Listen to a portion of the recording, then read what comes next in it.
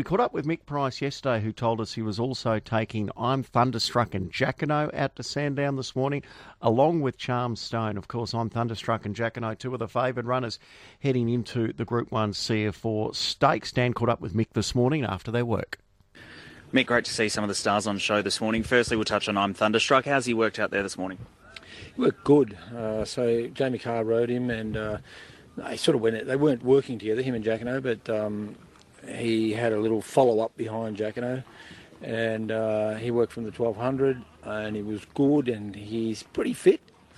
He's as fit as I want him without. He's got 4 runs in front of him, so I'll cop a tweet if he sort of gets to the 100-metre point and has a bit of a blow. So I'm assuming it's going to be one of those rack and stack races with Tuvalu the only leader.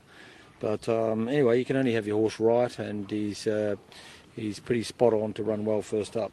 And has he come on from that impressive Geelong trial that we all saw just a couple of weeks ago? Has he made that necessary improvement coming into today and into Saturday? Yeah, he has. Geelong trial was good. I thought he'd just sort of run up to him without winning, as he does.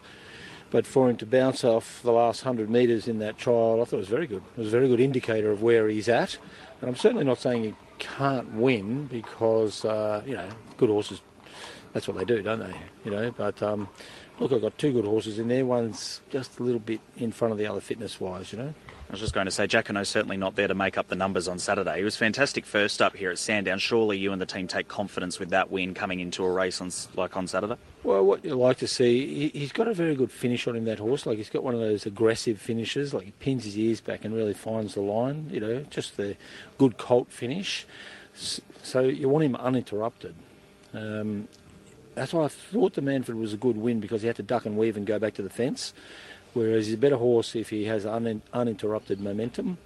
So very happy with him, and look, I'm sure he'll be savaging the line.